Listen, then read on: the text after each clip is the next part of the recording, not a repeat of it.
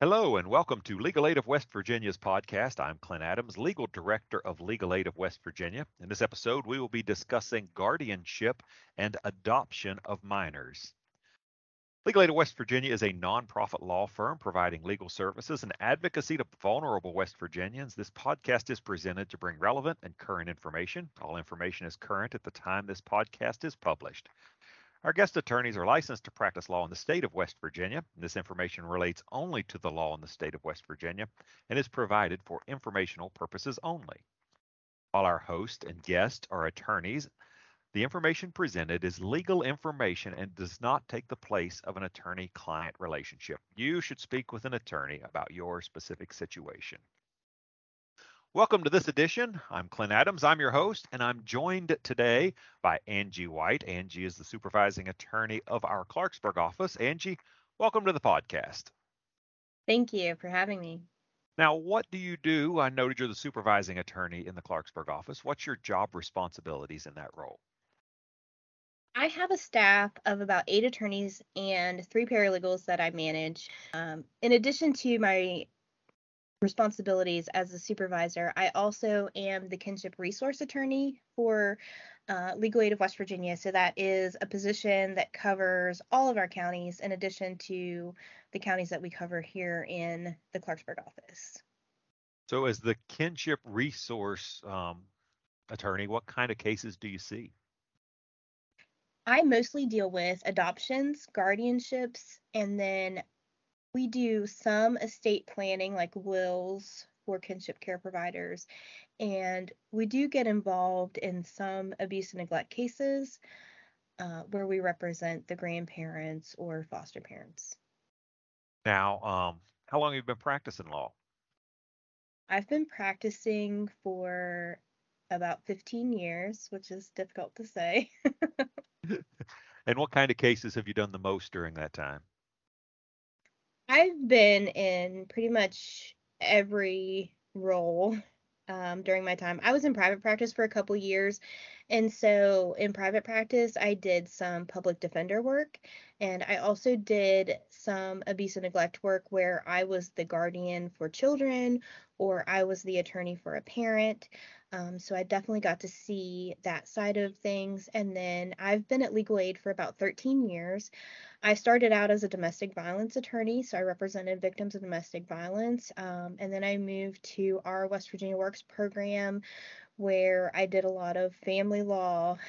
I've worked as our general attorney where I did a lot of housing law. And so I've done a little bit of everything that Legal Aid does. Now, in the Clarksburg office, living in the Clarksburg area, what's something that you do for fun? Actually, tonight I have tickets to go see a concert at the Robinson Grand Theater. And the Robinson Grand has a lot of events. They bring in some national recording artists, they bring in comedians. There's a lot of fun activities. They have movies for kids. And one of the great things that they are doing now is they offer rush tickets. And basically, what they do is about 30 minutes before the show, they will offer any tickets they have left at a huge discount. So you can see a $25 or $40 show for $5 or $10. So the Robinson Grand is a really great theater. It actually was here when I was a kid, and I can remember going and seeing the Nutcracker there when I was little. And it was shut down for a while, and they had went in and renovated it. And so it's just a really great experience to go there and see a show. When you was talking about Rush tickets, I thought that was a great band from the 70s, and maybe I could go hear Tom Sawyer. But well, let's talk about some of the legal issues we came here to talk about today. So we're talking about guardianship of children. We're talking about basically people who are not the parents who have some kind of standing as it relates to the children. Now, first of all, does that require a court order, or can you give, if you're a parent, can you give somebody else legal rights to do things with about your child, about your child? Yeah, so if you want to do something more informal, you can do a temporary care agreement. And basically, this is just an agreement where you give someone else certain authority to provide care for your child. And so the agreement can be official, it can be typed up, notarized, signed by everyone, or it could be something as simple as a piece of notebook paper where you've written down what you want to take place and signed by both parties. I've even seen these custody arrangements written on a napkin. Basically, um, that was the only thing available, and it needed to be a quick agreement. So you don't have to have a lawyer to necessarily draft that. If you're a parent, you're in a situation, maybe you're going to have some medical care, or maybe you're going to be incarcerated for some period of time. You could just leave your child with someone that you know and trust, and write out a simple piece of paper like that. Exactly, exactly. You do not have to have an attorney to draft that. And like I mentioned, you could just take a piece of notebook paper and handwrite what you want to see for your child, and place time limits on that as well. Now, I noted, if if you're going to do an inpatient operation, maybe you're going to be unavailable for a week or two, or maybe a brief incarceration for a few days, and you need somebody to take care of your child. Are there other situations where there might be a temporary arrangement where something that you could do like this pretty quickly would take care of things? Yes, sometimes we see this if someone needs to take some time to go to rehab or something like that. They may sign an agreement, placing the child in their parents' care while they attend this rehab. Sometimes you just might not be in a stable place, and so maybe you don't have a place to live right now, and you want to leave the children with your parents or another family member. And so you could write this type of agreement and place the children with them while you got yourself stabilized. Now, can you assign just a few things maybe for that? Could you just maybe let a third party make medical decisions, or enroll the child in school and not have to give them physical custody or something like that? You can absolutely tailor a temporary care agreement to meet your needs. So you can place in there that it only allows them to take your child to the doctor. So maybe you work and you need your parents to be able to take them to the doctor. So you could limit it to that. You could limit it to providing day-to-day care, but not making like non-emergency medical decisions, or you could even say they can provide day-to-day care, but they can't make decisions regarding like tattoos, piercings, or haircuts. I mean, it can be very much tailored to what you need. So when are some of the times you recommend these temporary care agreements? I think a temporary care agreement is good for shorter time periods. I think it's good if you don't have access to an attorney or the time to go to court to get an order. I think if you want to keep things informal, if you're a parent, it's a good option because it can be easily revoked. So if you decide you don't want this person to take care of your child anymore, all you have to do is verbally tell them that, you're revoking this agreement, and you can get your children back. So I think those are the situations where temporary care agreements work best. Now, would this be appropriate if you had a step parent? Maybe you're going to have your spouse who's the step parent to the child take the child to the doctor, or take the child to a school function, a field trip, or something like that. Yeah, so I think in those situations, most likely you're going to be able to identify this person as a caregiver on the doctor's forms or at the school. So I don't know that a temporary care agreement would be necessary in those situations, but certainly it would work if the school doesn't have the option to list the step parent as a caregiver for the child. So we talk about the revocability of that. If you're a biological parent and you do a temporary care agreement, you can easily revoke it. Let's say I have a child who maybe I'm concerned about their safety. Maybe the biological parent isn't in a very good place, and I have a temporary care agreement. What can I do to keep that from being revoked? And so, unfortunately, there isn't anything you can do to keep a temporary care agreement from being revoked. And so, I work with a lot of grandparents, and sometimes I advise them against using a temporary care agreement for that very reason, because they're looking to provide stability for this child, and the parent may be using that temporary care agreement as leverage against the parents to try to get money or other things. And so there's always that fear that they're going to come and take the children and uproot their stability. And so, in that circumstance, I'm not going to recommend a temporary care agreement, and I'm likely going to recommend that they file for guardianship so that they can have that stability. So how do you file for guardianship? What goes into that process? So, guardianship has to be filed with the court system, and it has to be ordered by the judge. So to start that process, you would need the guardianship forms. You can obtain those from the circuit clerk's office. They usually are available at a cost. Or you can go to your local legal aid office and request a copy of the forms, and they can provide them to you for free. They're also available on the West Virginia Supreme Court website under their forms section as well, correct? That is correct. So if you Googled that, you could find those forms and print them yourself. Is that the most common way for a third party to get custody of a child then would be to file for guardianship in court? Yes, yes. Guardianships are the most common way to get custody of children. Typically, there are some instances where someone is going to require a court order, and so a guardianship is how you get that court order that says you have temporary custody of this child. Now, what if the parents agree to that? If the biological mother and father both agree that some other third party should take care of the child for a while, what do they do? There are forms that the parents can fill out that waive their right to be the guardian of the child. And so the person who is trying to get guardianship would fill out the petition, the parents would sign those waivers, and those would be filed with the circuit clerk's office. Um, and that would get that process started.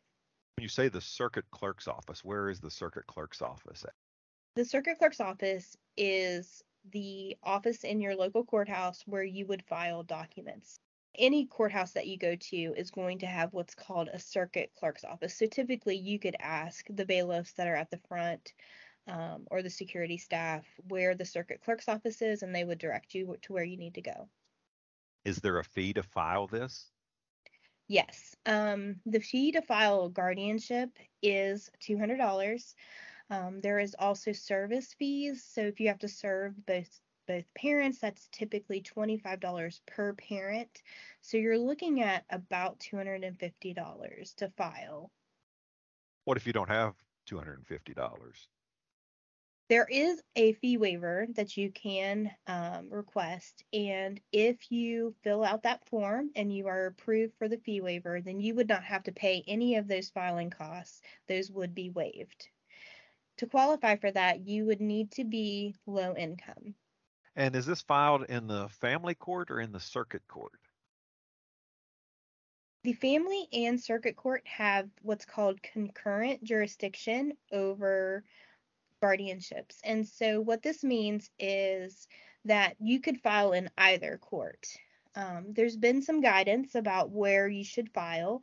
And so if there are no allegations of abuse and neglect, like in the instance you mentioned earlier, say both parents agree to the filing of the guardianship, then you could file that in family court. But if you are alleging that the parents have abused the child, neglected them, are using drugs or something like that, then you are likely going to have to file in circuit court. If you file in family court and they think that there are allegations of abuse and neglect, then what they will do is they will move that case to circuit court. So if you're not sure, regardless of where you file it, the court will get it to the right court system. What's the difference between the family court and the circuit court, just practically, if you haven't been to either of these courts? So family court is the court that hears your divorce and custody type cases. And so they're used to working with families. It's typically a little bit more informal than circuit court. Circuit court is a more formal court where they are hearing the criminal cases, civil lawsuits, and things like that. Circuit court is also where abuse and neglect cases are heard. So the circuit court has the authority to terminate parental rights. As part of that. And I think that's where the thinking comes in, that if you've made allegations of abuse and neglect, because that is the court that hears those types of cases, that's where that guardianship should be heard. Now, are there things that would prohibit someone from becoming a guardian? Is there anything the court's going to look to that might say there's no way we can make this person a guardian? Yes, so anyone can file for guardianship. And so you don't have to be a relative. Any responsible person that is not a parent can file for guardianship. Um, There are some additional screening factors that the court's going to look at as a guardian. They are expecting you to be a fit person. So, some of the things that they're going to ask you if you apply for guardianship is whether you've been required to register as a sex offender, if you've ever had any misdemeanor or felony convictions, if you've ever had a restraining order or domestic violence protection order filed against you, if you've ever had a substantiated CPS or abuse and neglect case filed against you, if you use illegal substances or abuse alcohol, or if anyone in your home does any of these things, this could prohibit you from filing for guardianship. What effect does it have if you've had the child with you for a while and then you want to go file a guardianship and presuming none of the limiting factors you just mentioned are present? The longer that you've been providing care for the child, the more likely that a guardianship will be granted. That being said, you shouldn't use that as a reason not to file. There's no need to wait if you feel like there are compelling reasons to get the guardianship granted.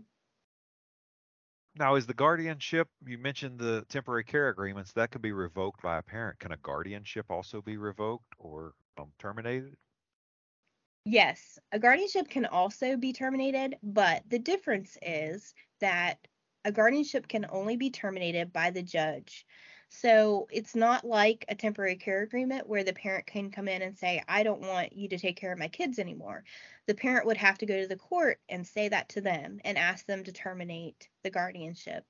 The court is going to look at whether there has been a substantial or significant change in circumstances since the guardianship was entered.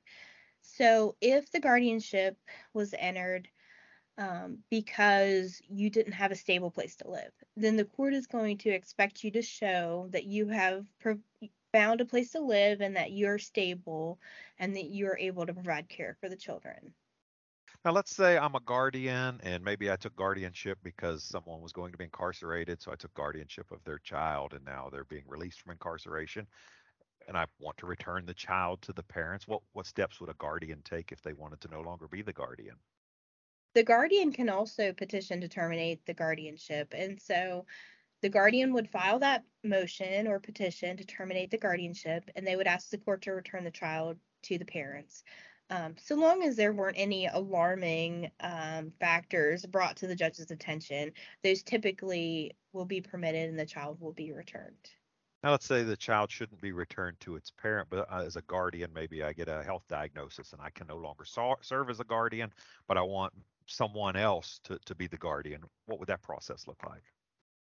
It would be similar in that you would motion the court to replace you as the guardian, and you would have someone that you are nominating to replace you as that person.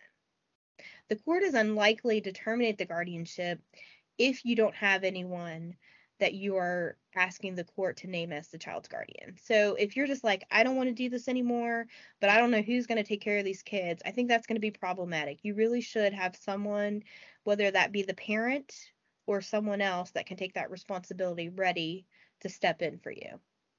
Because ultimately, if you don't have that and you're not going to be able to care for the child, then they may have to place the child in foster care. Correct. So we talked about guardianships, the fact that they can be revoked. Are there legal ways that you can get custody of a child that's not your biological child that cannot be revoked? Yes. So if you're looking for that permanent custody, what you can do is file for adoption. And so adoption creates a new parent-child relationship. So you will be identified on that child's birth certificate as their parent. And so this works for not only adoption can be for children who are family members or non-family members. As I mentioned, it does create a new birth certificate where you are listed as the child's parent. And as part of that process, you can also change the child's name. Now, do you have to prove that the biological parents are unfit to get an adoption? There are three ways that you can get an adoption. One is to show that the parent's rights have already been terminated. And so that might happen in an abuse and neglect action where the court found that the parent's rights should be terminated. Another way is if the parents consent. So you may have parents that are willing to agree that you can adopt their child. And the third way is to show that the parents have abandoned the child. And to show abandonment, you have to show that for the 6 months immediately preceding the filing of the adoption, that the parents have failed to communicate with, visit, and provide support for the child. And so this means that the parents have not called, they haven't texted you to check on the kids, they haven't sent gifts or cards, they haven't showed up to visit, they've just been missing for the last 6 months prior to filing that. So let's say I'm a young person and I'm about to give birth to a child and I want another family member or a friend or somebody else that I know, I want to adopt that child. What steps would you, if you were advising that birth parent, what steps would you advise them to take? The birth parent would identify who they want to adopt the child. They should make arrangements for those people to obtain counsel, maybe to file the adoption, and then they should be prepared to sign a consent for the adoption of that child. When you're dealing with a baby that's just been born, parents cannot sign consents until 72 hours after the birth of the child. Basically, this just makes sure that you don't change your mind after the child's born. They want to give parents the opportunity to make sure that this is what they want to do. But once you sign that consent after 72 hours, then the adoptive parents can go through the process, file for adoption, and adopt the child. That would be largely a birth mother. What about birth fathers? Are they also required to sign the consent? Yes, a birth father, an identified birth father would have to sign the consent. If there was an unknown father, then the court would have to take procedures to try to notify that person. This is often published in the newspaper, that they have had a child born and that someone would like to adopt that child. And so they do have to give the adopted or the birth father the opportunity to decide that they also want to give that child up for adoption. So then after that child's born, if in 6 months birth father hasn't taken any action, we talked about that presumption of abandonment. Would that be applicable there as well? Yes, it would be. If, as a man, if you have not taken steps to find out that a child has been born, then you presumptively have abandoned that child. And we talk about that 6 month where if you haven't had interactions with the child, what makes that a magic time, I guess? I think the court has just decided that that's a reasonable time period where if you've not been a parent to this child for a period of 6 months, that it's in the child's best interest to be adopted by someone that will step up and provide that care. And so I can't say that there's any reason beyond just the fact that you've been missing and it's so important for you to be in the child's life, that they've decided that it's not in the child's best interest and that adoption may be the way to go. Now the 6 month creates a presumption of abandonment. Are there situations where the court, you might not have had interactions with a child for 6 months, but the court wouldn't find abandonment? Certainly, as a parent, you can always come into the court and um, argue against abandonment. Some of the things that the court's going to be looking for is, did you know where the child was and were you able to contact the child? And so maybe if you had health issues that prevented you from contacting the child, or the person who had your child concealed their location and you weren't able to. Um, if you were incarcerated and you had made attempts from your incarceration to try to contact the child, but those had not been successful. Those are reasons why the court would listen to you and would likely find that the child has not been abandoned. It definitely has to be that you knew where the child was and that you didn't take that action and you weren't prohibited by anyone from taking that action. So then once that happens, if the court finds abandonment, finds that you've consented to the adoption, or finds that has already terminated the parental rights, then the rights for the biological parents will be gone forever, right? And then the adoption would be entered. What's the court looking to from the adoptive parents as far as before they can enter adoption order?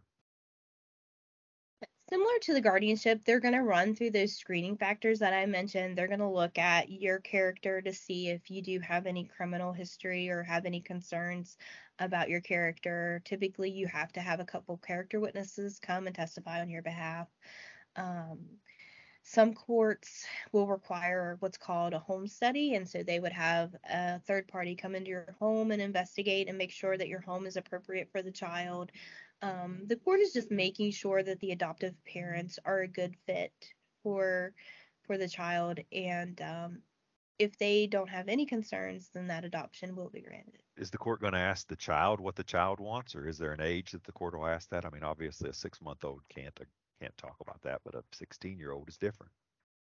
Typically, the age where the court is going to require consent from the child is 12. So a 12-year-old or older child is going to have to either fill out a written consent or appear in court and verbally consent. Often, when I've been involved in these adoption proceedings, the court will ask younger children if they want to be adopted. Usually, it's just an informal question, but I think the judges just like to hear from kids that they do want to be adopted. So they're not going to ask babies or toddlers if they want to be adopted. If you asked my toddler if he wanted to be adopted, he'd probably tell you no, even if that wasn't true. But they will, if you have a kid that's 6 or 7, they're probably going to ask them, like, is this what you want? Now, if in that situation the kid said no, I think the court would investigate a little further to make sure that there were no issues. But just because a kid says no, they don't want to be adopted, doesn't mean that the adoption won't happen. Now, when we talk about these adoptions, how does this differ if you have a step parent? So if I'm a biological father, say, and my wife is the one who is engaged with the child on a regular basis, what impact does that have? With a step parent, you are just the biological parent that is married to the step parent is going to have to consent and support the adoption. And then you're just going to have to get one of those three things from the other biological parents. So you would have to show that their rights have been terminated, that they consent to the adoption, or that they've abandoned the child. So it's going to be the same process, but you're just looking at one parent instead of two. Are there reasons that biological parents do consent to the adoption? What legal effect does it have? Why would it benefit a biological parent, I guess? A lot of times the biological parents just recognize that the child is in a better position if they're adopted by this person. Sometimes it may be because they're paying child support and it would terminate that child support. That may be something that someone considers as a factor. But typically, it's a scenario where the biological parent just recognizes that they're not able to provide the care for the child and that the child is going to have a better chance with the adoptive parents. Now, when a step parent adopts, what legal effect does that have on it if the parties separate later? As a step parent, if you adopt a child, you have become that child's biological parent essentially. So you have all the same rights and responsibilities as a biological parent would. And so if you divorced your spouse, you would have the child would be treated just as if the child was your own. So you would have the right to custody of the child. But you also would have the responsibility of paying child support for that child because it is your child. So ultimately, an adoptive parent could end up with primary custody of a child over a biological parent by virtue of the fact that they have the same legal rights. Do I understand that correctly? Exactly. And a biological or an adoptive parent could be ordered to pay child support on behalf of that child if there were. Yes, that is certainly true. So at the end of the day, when you do an adoption legally, it's the same as if that child was born to you in the hospital. Yes, there's not going to be any difference. You're going to be listed as the parent on the birth certificate. You're going to be able to get that child on your health insurance at work. You're going to be able to treat that child just as if you had given birth to that child.